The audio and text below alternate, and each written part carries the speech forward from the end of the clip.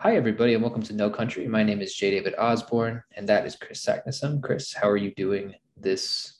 What is it? It's afternoon. How are you doing this afternoon over here? I'm okay, David. I'm not great. I've had sort of mixed signals and mixed reviews and some exciting things, but some disappointments. So, just forging ahead. I do sense a real shift in mood in the sort of larger community. It's an election day here.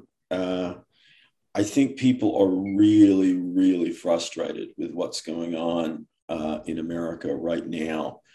And that really hits home because, we've talked about some of the cool, small town feeling and vibe here. Um, so it's more insulated from a lot of the negativity. Apparently, the condo neighborhood where I moved from, in Henderson, a guy was pulled in at the 7-Eleven filling up his tank or putting some in the tank. And he pulls out a gun and shot himself. And I said to the cashier, who happened to be the person, on duty at the time, I said, "You must have been freaked out." And I think that the shock is sort of wearing off. And he said, "Well, at least he didn't throw the keys away." So a little bit of the sense of I don't know. I think that there's something serious going on, and it's kind of a little bit hard to ignore that. But anyway, my personal mood is okay. And how are you doing on your end? Doing pretty okay. I was talking to a friend on the phone this morning about the gas prices. And as you said, it's election day where you're at, it's election season. I have been gloriously away from social media with no real urge to go back, save to, post links Well to this done. show, to post links to this show or my other show or my books. Because as is the case with every election season, we end up with a Charlie Brown in the football situation where people whip themselves into a frenzy yet again and once again decide to, cannibalize each other only to eventually find out that their guy or girl or whoever is just as full of shit as the other one. So I stayed away from that, but I was talking to a friend on the phone, and what we said, and this was so simple, but it feels so true. It all your little political arguments don't really matter. People don't want $5 gas. Period. That's That's it. it. That's it. And it does extend down to the family shopping and the grocery level. That is really hurting, people. You Mm-hmm. can see that. You can see that. Rios was feeling a little sick today, and I went to the CVS to pick up some vitamin C tablets. And I would get these all the time from, it's been a while since I've supplemented vitamin C like that, but I used to get them for about $7 or $8 just a few years ago. Went to CVS, they were $22 for vitamin C How supplements for many pills in that are we about talking? 180. Shit. And that is the cheapest vitamin. Yeah. You get into the more exotic stuff and you really, oh man, It was looking like the prices literally looked like a perfume counter, not a supplement rack. It was just getting crazy. And I have to assume a lot of it has to do with, yeah, gas prices and inflation. And I went to go buy just groceries yesterday, and I was literally back to looking for the cheapest loaf of bread like I used to do in college, because now the bread that I normally get is $3.83. It's just, it's I insane. don't think you could find any bread in any store that I know of that is that cheap here. I mean, it's really getting bad. And I think you're Yeah. right that all of these other issues, forget Roe v. Wade, forget the guns, forget everything. If you've got gasoline at 5.50 a gallon and people can't afford basic groceries, that's it. You Yeah. know, that's just That's it. That's that's the only that is literally the only problem. You have to find a way to get gas down. I remember when I used to move furniture, what my boss, who was contracted out to a big furniture store in Oklahoma City, his major issue was gas back then. And gas back then was about 225. But he had a 26-foot truck with a 100-gallon tank, and he'd have to fill, if he had to fill that thing up twice a day, all of a sudden the delivery fees would go up. So I can't even imagine. I know that the furniture stores are still bustling dressers and beds and having them delivered, but those delivery fees have got to be through the roof just for them to keep their own subcontracted businesses in business. And another friend of mine that I was talking to was he works odd jobs, carpentry, things like that, and it's getting rough out there for him because nobody wants to hire him just because of how much materials would cost to, he was putting in a mailbox for an old lady this morning, and he basically didn't want to go and buy a post hole digger, and neither did she. And so he was digging this post for the mailbox by hand because everything's too expensive. Just nobody can afford to do anything. Simple things, right? Putting in a mailbox, delivering a bed, the kind of things that make life go around all stop when gas gets that high. Yeah. Well, and it's been this tremendous cycle of COVID and then supply chain issues, and now the gas prices, which, people don't realize that stuff comes from so far away, Mm-hmm.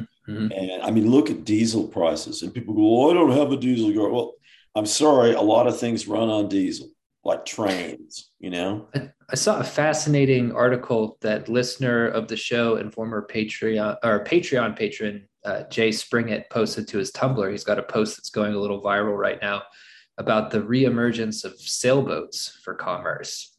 So sailboats are making a comeback. Big, tall, cool looking obviously wind powered boats. But it's been a while since we've seen the tall ships. I think that's really cool. I mean, we may see, God only knows what we may see come back. Yeah. Lots of bicycles, I think, are going to come back. I think that America has got to get on the ball and build an effective railway system just for transportation around the country for people, right? Like, I still don't know why I can't just get on a bullet train to Dallas if I want to. Like, why do I have to drive that? Driving is cool, but it's odd to me that the option really isn't there. Amtrak does exist, but have you ever been on an Amtrak? I have, and but in the Pacific Northwest, it's a pretty good run because it's the Coast Star Line, effectively. Yeah. And I think the Empire Builder from Seattle to Chicago, I've always wanted to take that run. But as you go, the farther south you go on the coast, the weirder things get. And they're not really up to standard. I think you do have to bring a kind of romance of train travel to it, Mm-hmm, mm-hmm. But I think it's so much better than they were, Yeah. Yeah. I mean, if you look at Tokyo or China and how effective their rail systems are. Europe. I mean, Europe. Yeah, exactly. The idea of being able to hop on a train when you're in France, and then a little bit later you're in Denmark. And anyway, we've got to catch up on all of that. But so to get into the show, I have my 5 words that I'm going to attempt to sneakily work into the episode. Chris also gives me an imaginative challenge. Before we do that, we had a lost episode. Something very strange happened that's never happened before. I put the episode together in Audacity, and then I exported it, and I uploaded it, listened to it, and then uploaded it. And then I get a text from Chris saying there's something very wrong with the episode. And I went and listened to it, and I said, well, he's definitely correct. There's something very wrong with this. So I went back to Audacity thinking, oh, okay, I must have just moved something, misaligned the audio tracks, what have you. So I went back in and I realigned them. But this time I thought, I'm not going to be caught slipping. I'm going to double check this. And as I went through the episode, I realized that bits of our audio track had somehow been completely rearranged, like a puzzle.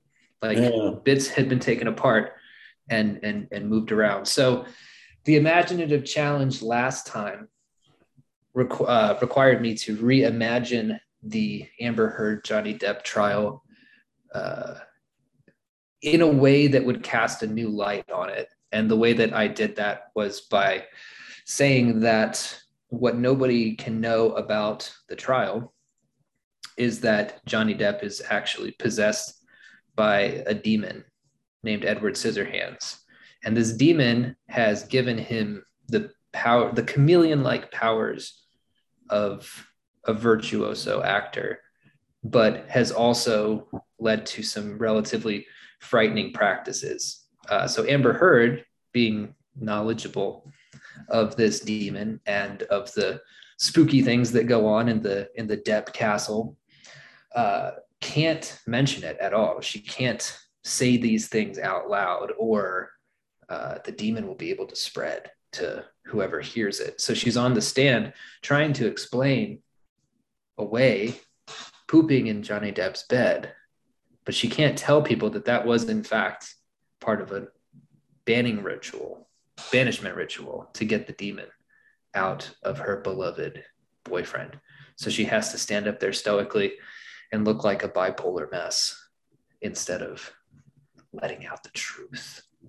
So that was last week's Lost challenge. But Chris, what is my challenge for today? Okay, well, that was very well summarized. And for people who missed it, it really was the hallucinogenic effect of whatever the scramble was just absolutely marvelous. And at some point, I'm going to play it back, and I think we should just share it as it is, because it is really like a demented jigsaw puzzle in audio form. But your challenge this time is more upbeat. We have every other day is a national something day. We have, National Small Dog Day, National Take a Nap Day. I'm not talking about that. I'm talking about a proper new holiday that you're going to come up with a name and some of the ceremonial trappings, something that will give us as a nation some excitement, some sense of unity that people can really believe in. So it can't be something that everyone's going to go, particularly younger people are going to go, oh no, that's just bullshit. No, I don't believe that. That's the absolute worst case scenario result. We don't want that to happen. But we do want people to stop for a moment, maybe. And maybe that's the purpose of this, is just to pause for a moment and to rediscover some gratitude about our lives, however we can. Okay. But a new national holiday, or a proposal for such. And it needs a good, strong name. It needs some kind of trappings in terms of ceremonial gear, or, merchandise, maybe a food thing. It can't just be a name. It has to be something that we can do. Okay. Any questions? No questions. The brain is already, the gears are turning. Good. Yeah. All right. So on that note, last episode, I was in a bit of a bummer mood. And by the end of the episode, I was out of my bummer mood, which really disappointed me that the episode scrambled the way that it did, because it had a lot of really rich content in it. But the general gist of it, the episode was going to be called Close Your Eyes and Read This, right? And it was sort of about the power of letters, both the letters in the alphabet and physical letters that you would get in the mail. You told a great story about a friend of yours who would send letters to you from halfway across the world. And by the time they got there, they'd be covered in stamps and they'd be on this beautiful, thick paper, and how cool it was to receive those things. And what we talked about boiled down to, getting off of social media essentially and starting to write things down in a notebook. Anytime that there would be a thought, which I've been trained Pavlov's dog style into putting into a Twitter post. Before Twitter, it was a Facebook post. I've started to write those down. The idea being to get back a sense of tactility and realness. And I think there is one thing that I wanted to talk about this episode, and it's an article it's called The Convivial Society. And the article is called "We Don't Live in a Simulation, We Live in the Past." And I feel like this follows very well from what we were talking about, because what they say is that when we're on the internet is a record of things that have happened in the past. Now, the internet is very immediate. When you're on it, it feels like everything is happening in the present, but in fact, it's really not. There is no performance of presentness. There is only a nonstop archival of things that have happened in the past. That's why people argue so much about political, like January 6th. People will argue about that online, and they'll have evidence for this and that. And, oh, the FBI was there. And these people, everybody is fighting over the scraps of these events that happened in our very recent past, to the point that it begins to resemble something from a Jorge Luis Borges story, some kind of endless library, or an Akashic record of just endless trivia piled on top of things. And the point that the article makes is that when it's not that it's bad to look to the past, it's not bad to have a sense of history, but when our entire lived present experience is lived on the past, AKA on the internet, it makes it tougher to envision a future, because we never have a moment to actually live in the present that we live in now. So the future equals the present plus the past. And the thesis of this article is that the past is slowly overtaking everything. So we're just repeating endlessly.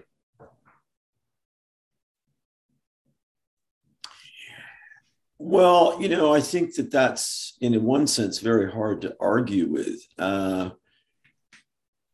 I guess the important thing from a survival, and we're working on our guidebook, which we call Psychic Defense.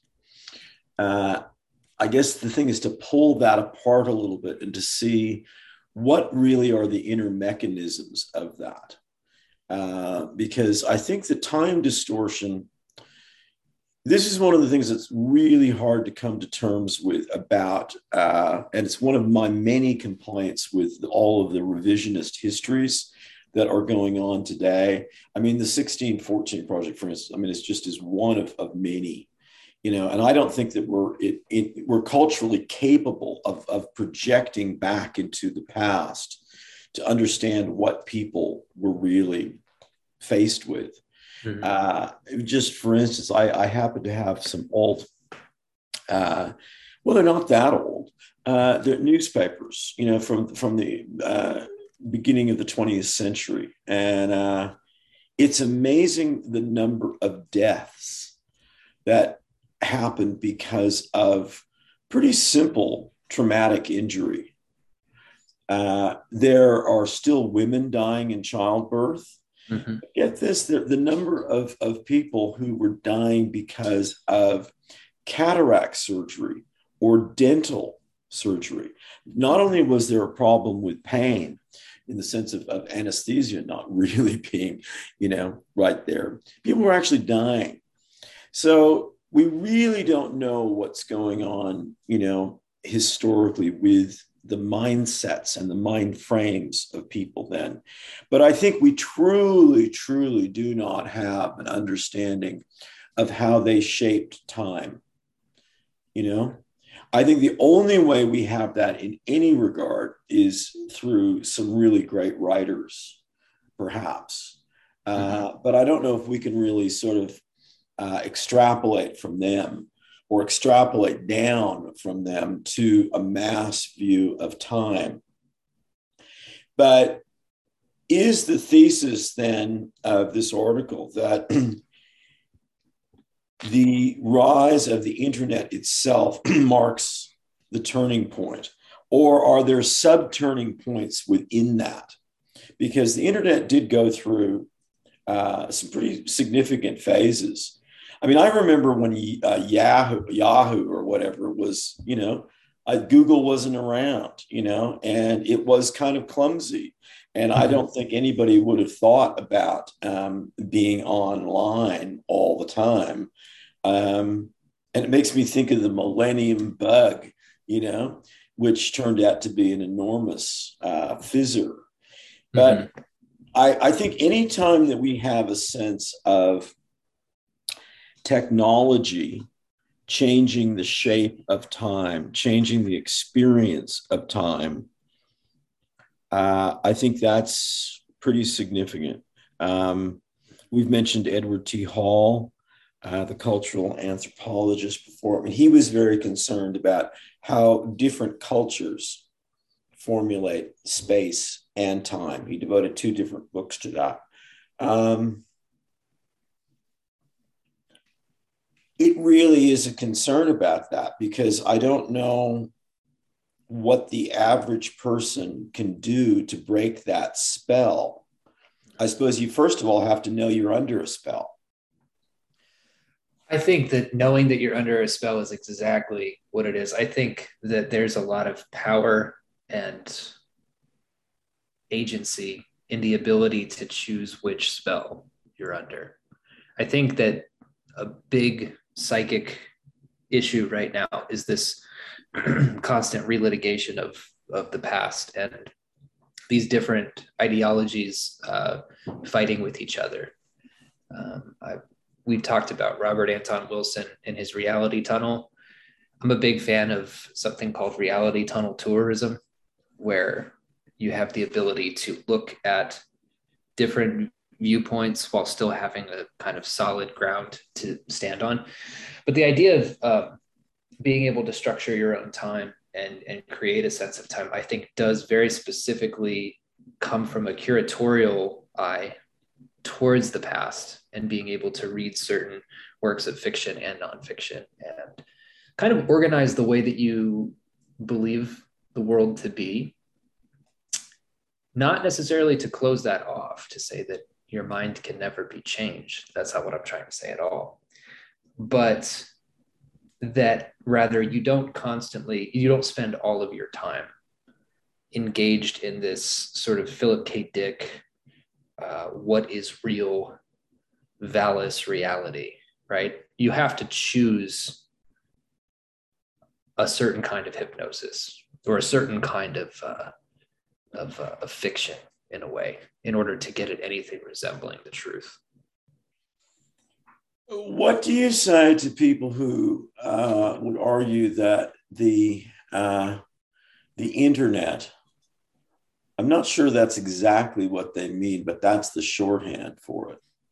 Because I think they mean that the total experience of the internet. But the internet as proof of continuous evolution and a dynamic reality. So they're thinking of it in very positive terms. Whereas I think how you introduced the topic was almost like a fossil record that keeps fossilizing us in an active sort of way. It's not really a good kind of fossil record. It's a weird embalming wave that takes over. How do we merge those two things? And then I have a question, because this just made me think of Are you familiar with this service? And I think that's the right way to put it. That's partly my question. I don't know if it's a service or not, but the Wayback Machine. Yeah, I'm familiar with the Wayback Machine. Yeah. That's a Nothing dies on the internet.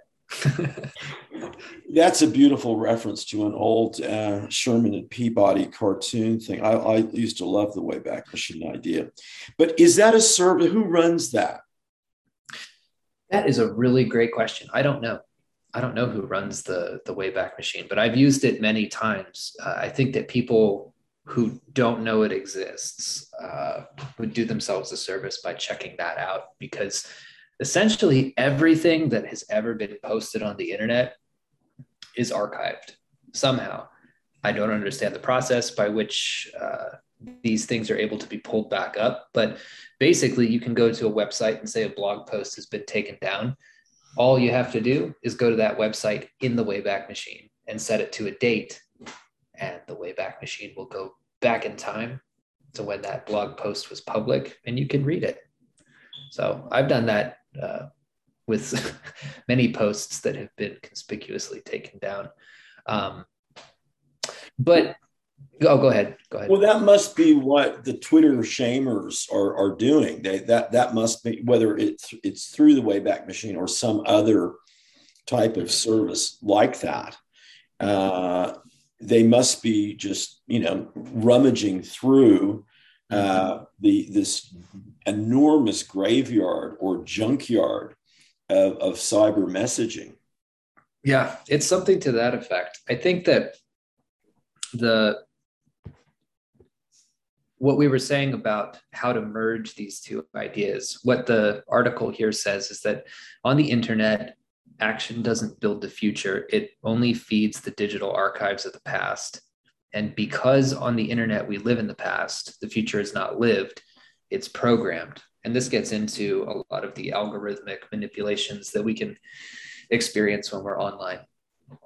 But as you said, there are people who see this as a sort of progress, as a way to sort of move forward, the free sharing of information, the continual development of new technology.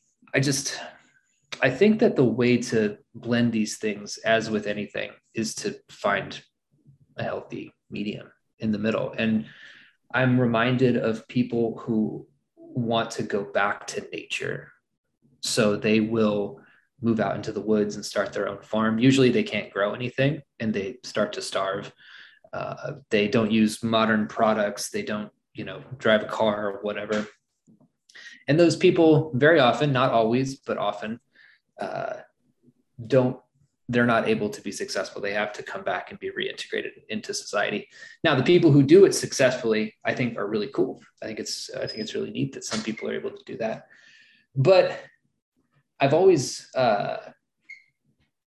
been against this idea of it needing to be all or nothing, right? I think that we don't live in a simulation, we live in the past article was an important puzzle piece for me, because it spoke to why the internet feels so hollow, why it feels so empty, right? Every time you get on it, it's so formulaic, the way that, you get taken to this and you're told this information, and then you're involved in a discussion with somebody else who's, mad or what have you.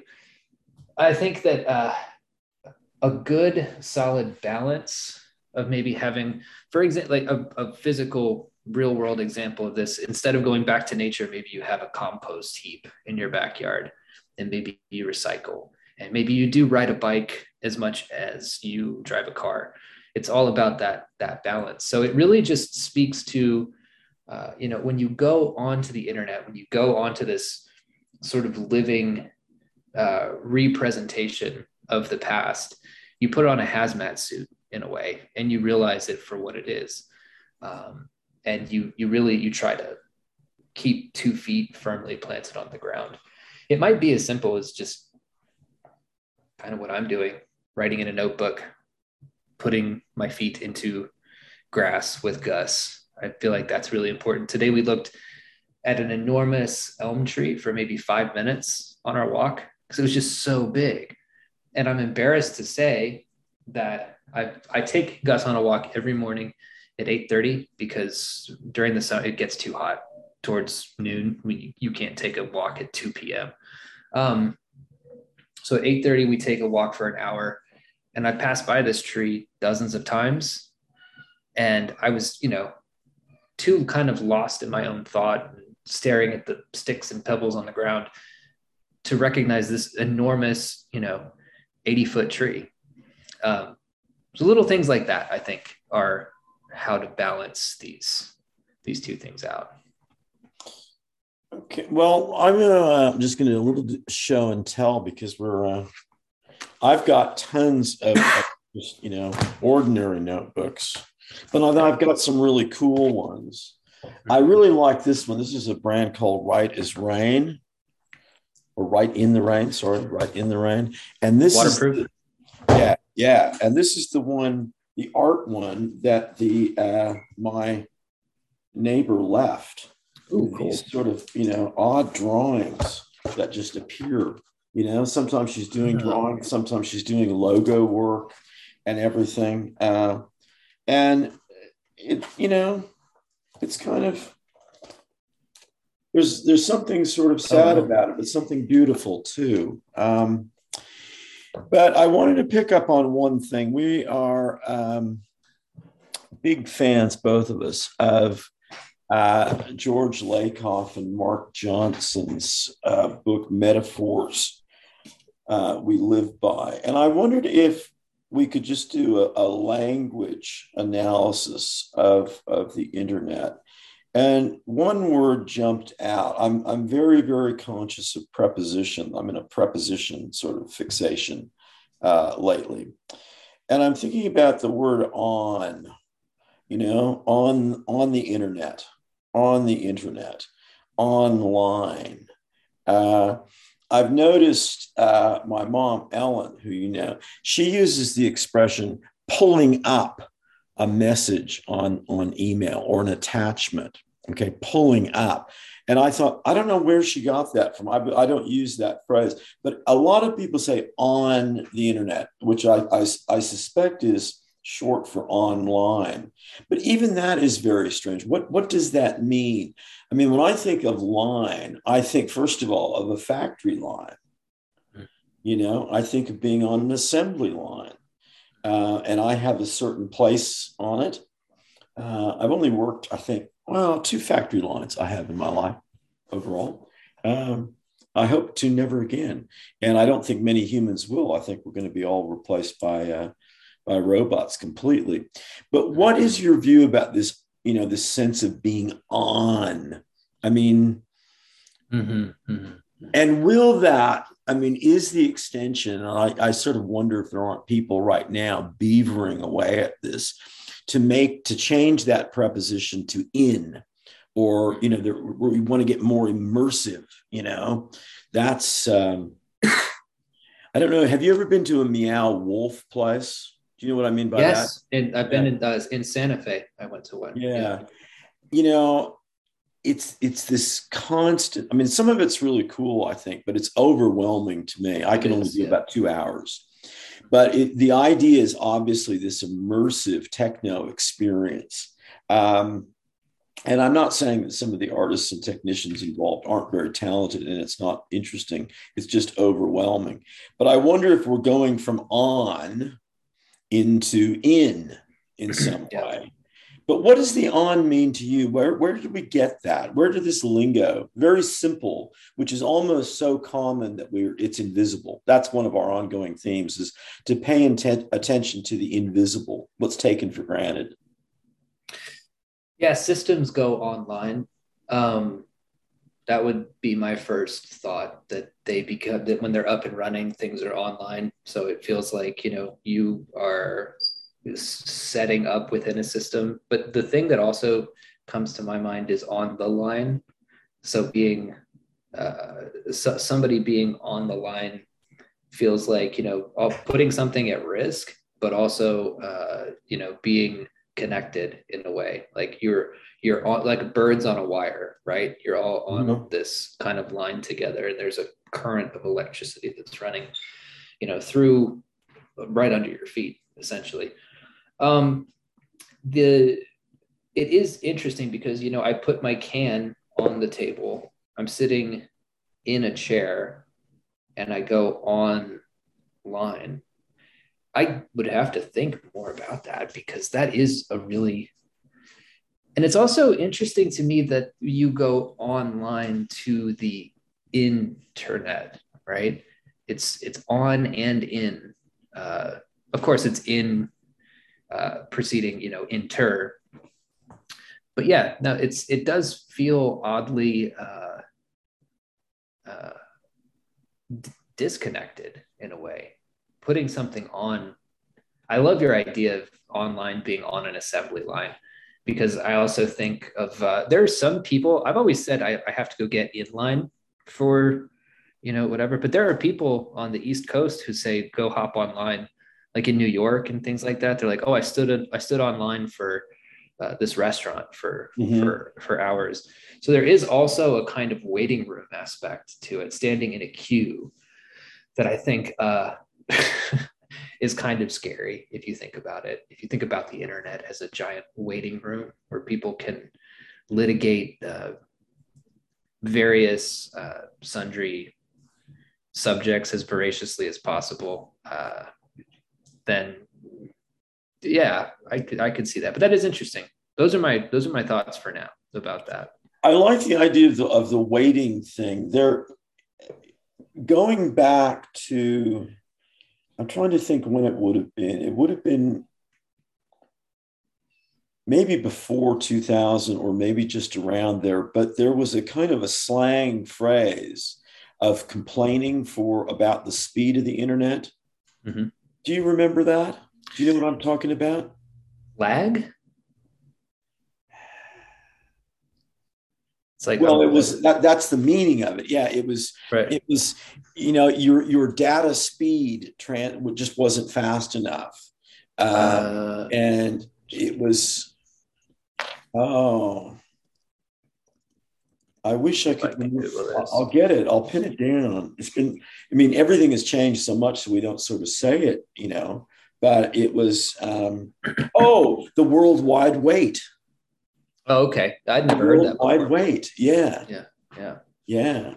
And so instantly, and oh, that's a beautiful word, isn't it? Instantly, we got obsessed with the speed, the speed of the data flow and how long we had to wait, instantly adjusting around the idea that, not that long before it wasn't even there. Have you ever read the book Future Shock by The Alan rush. Alda? Oh, right. No, I've read Present Shock by Doug Rushkoff, which is a playoff of Future Yeah, Shock. Yeah. yeah. I know Doug. Um, He's kind of bounced back. He kind of wandered away for a while, but he's a the pretty smart Toffler guy. book, the Toffler book, it goes back in time to the 70s. And I sometimes look back at the big best-selling books of the past because I think it's really that talk about going, looking at the fossil record. Have a look at the New York Times bestseller list from 1970 today and Mm-hmm. see if you don't. It's scary. Mm-hmm. It's really, really scary. Um, but Toffler's book, I mean, there are some silly things that he gets wrong, but there's a lot that he really, really gets right. And there's a lot that he tonally gets right, if you know what I mean. Mm-hmm. In terms of, I mean, it's not just the shock. In the title, he really explores that and teases that out of what are the mechanisms of that? What does that look like in people's lives? And this sense of an expectation instantly replacing itself with a higher threshold of stakes, anxiety, speed, money, and the rapidity of that, so that every day kind of plows itself under, Mm-hmm. And I Mm-hmm. wonder if that's kind of what with this article that you're talking about, that it's this sense of an almost immediate archaeological state Mm-hmm. of being. Mm-hmm. You know, that I think is a really frightening idea, Mm-hmm. because it makes me think of. I used to have this beautiful collection of insects. Well, I still do. They're just in Australia, but prehistoric flies in Dominican amber. And I mean they're just perfect, and they look something like flies today, except they're not. They're from thousands and thousands of years ago, and that idea of being just kind of not even paralyzed. It's something more. It's not exactly frozen, suspended, within a kind of glycerin clear bubble of the apparent moment, mm-hmm. which is already behind us. And I think listeners should know that theme of what is already behind us is a major issue that gets teased out in our guidebook.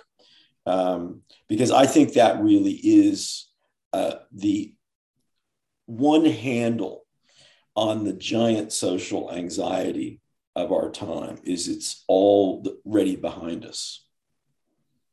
I think so too. I think that this brings to mind things like accelerationism. I love the idea of the amber. Makes me think of Jurassic Park. There's a new Jurassic Park movie that's coming out, the Return of the Past. I think that that should be where we pick this up next time,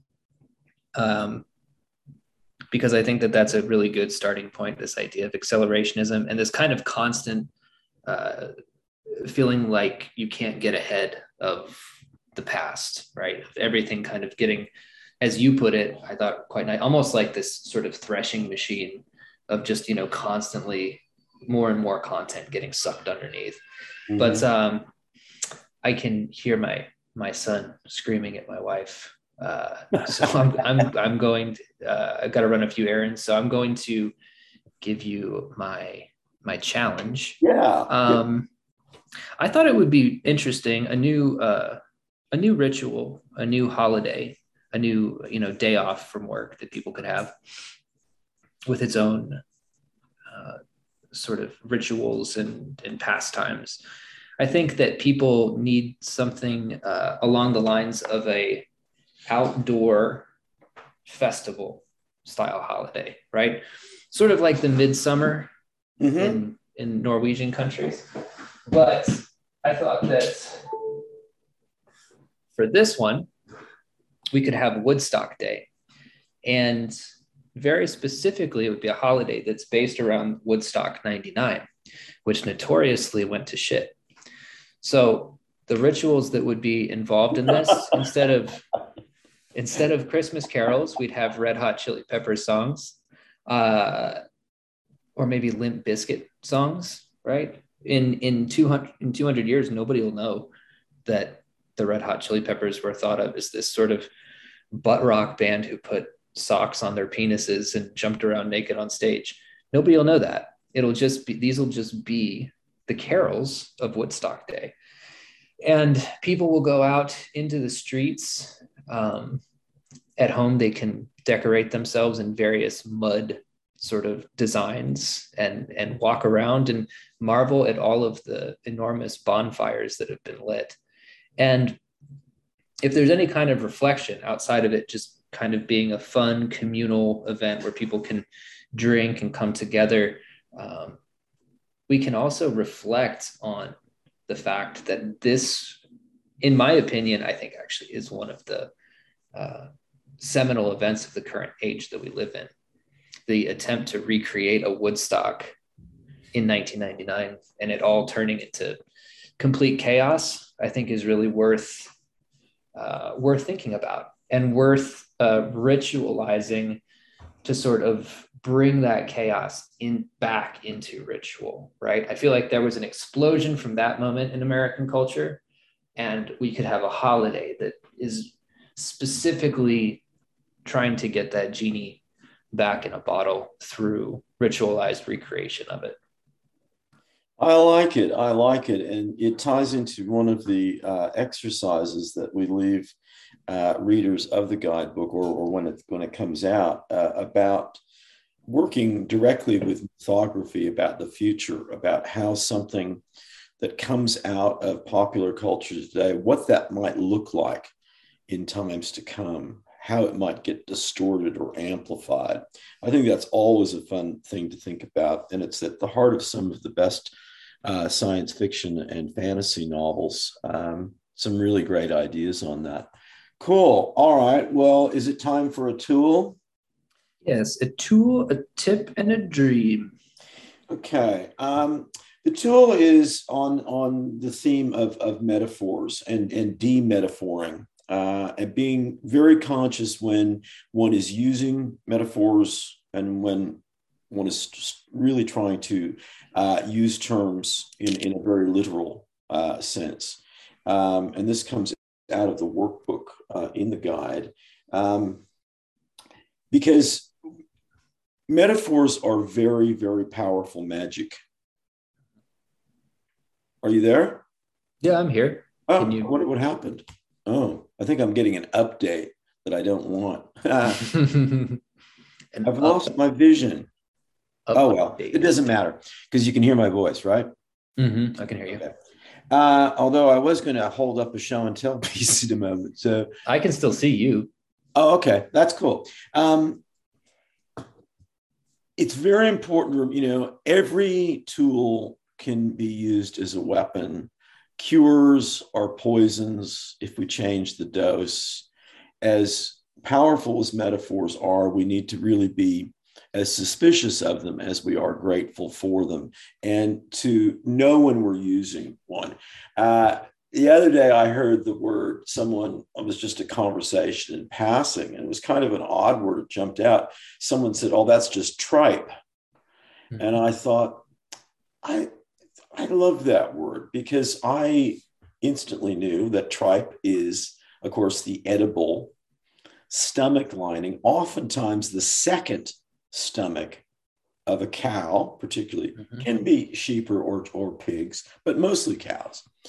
And I think it's interesting to, reflect on the fact that cows have two stomachs, It's very good in a Vietnamese soup in pho. Yeah. Tripe pho is really good. So the tool is to really, it's part of a larger category of being constantly alert to language and to not taking things for granted. Because when we let things slip by, we start to build up a substrate of inattention, where we get into a simulated world of metaphor upon metaphor upon metaphor, and we're no longer listening to any of the real meanings. And so our perceptions are really determined by these layers of inattention, which is a really, really difficult thing to break out of. And I think there's a whole generation, Generation Z, who is really going to find it hard to break out of that, because they are so used to letting things slip by and assuming they know what something means. And they might in a colloquial sense, but the layers and levels and depths of meaning, totally gone, totally gone. Mm-hmm. So we need to get that back. So that's the tool for this week. Here's my tip. Can you see this? Yeah, it's a light. It looks like a. Oh, is that for reading? Is that a magnifying glass? I use it when I'm out on my walks looking at ants. It's a pocket magnifying glass, and you can switch the light off if you want, or you can have it on. But the tip is, have some cool stuff for your pockets. I'm getting one of those on Amazon right now, actually.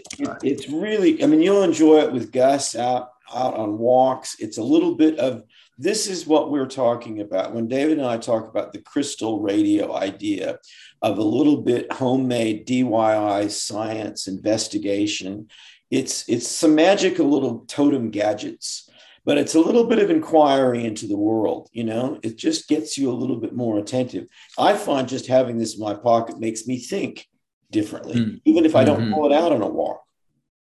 Right. It's they're on sale on Amazon. Sorry, I'm buying one of those right now. Yeah, cool. Cool. I recommend, that, I recommend them. Little things like they're good for the spirit, they're good for morale, but you'll find that you use it and you'll find that you start to see interesting things that you wouldn't otherwise. Anything that has to do with vision is worth checking out because the entire history of optics is one of the most fascinating parts of the history of science and the history of craft. There's a lot of art that's gone into it, and it really has shaped truly our vision culturally in a much bigger and metaphorical sense. Really worth checking out. That's awesome. Okay, dream time. All right. Well, I'll just throw out I have a focus dream, but there are a couple of elements that just wandered through that I just want to throw out. In one, there was an overly friendly bloodhound named Joshua, and he was involved with a group of people in a big city park, and they seemed to be having a debate or argument, and they couldn't remember a particular term. And I happened to be walking past, and I said, "What you're trying to say is an actuarial table, as in what insurance companies use." I don't know what that means. I also encountered someone named Tiger Shortcake, which I think is a great name. But sounds like a Barry Gifford character. Yeah. But here's a nicely focused dream that I think raises some interesting questions. I was sitting in a cafe bar working on some sort of editing assignment. I don't know how much of my own writing was in it. It was primarily the work of a female friend, but I was certainly editing it. And it was printed so there was copy on both sides of the pages, right? And I'm sitting at a table in an ordinary nice cafe bar. And this guy came up to me, and I can see him vividly now. Late 30s, maybe early 40s, fairly burly, short, red hair, and a red beard. And he was wearing a faded orange t-shirt and sort of beige cargo pants. I got the feeling he might have been like a contractor. He could have been maybe a plumber, some sort of tradesman. Okay. And he had a female partner who I just intuited was his wife. She was a black-haired woman, kind of voluptuous, over at the bar, a little bit drunk, a little bit loud, but not a problem necessarily. But he stopped in front of my table and looked at me. And I got a very, very weird vibe, very weird. And he was looking at the pages I was reading through. And he asked me, "What you doing there?" And I wasn't, the material I was reading wasn't in any way explicit or anything I needed to be at all embarrassed about in any way. Mm-hmm. But for some reason, I very decisively lied to him about what it was. I didn't just, shrug it off. I could have easily have just said, "Oh, it's a piece a friend was written. I'm just doing some editing." I didn't. But he'd been looking at the back of the page. But the moment I put forward the lie, which I didn't need to do, right? His eyes sort of squinted up in a really, really unnerving way. And I got a full-on malevolent vibe. Not like he was going to attack me, nothing like that. Nothing all that human, honestly, or certainly not explicable. It was just purely on a psychomagnetic intuitive way, but it was really not a good feeling at all. And as I came out of the dream, I was thinking to myself, did I have that intuition because of something that he was projecting that is just simply hard to put your finger on or put words to? Was I really perceiving some kind of malignancy that didn't have any reason or cause, but nonetheless was there? Or, and this is the thought I woke up on, did my inexplicable lie about what I was doing, did that create the malignancy? Did that create the suspicion, the creepiness, the squint in the eyes? That's how I woke up.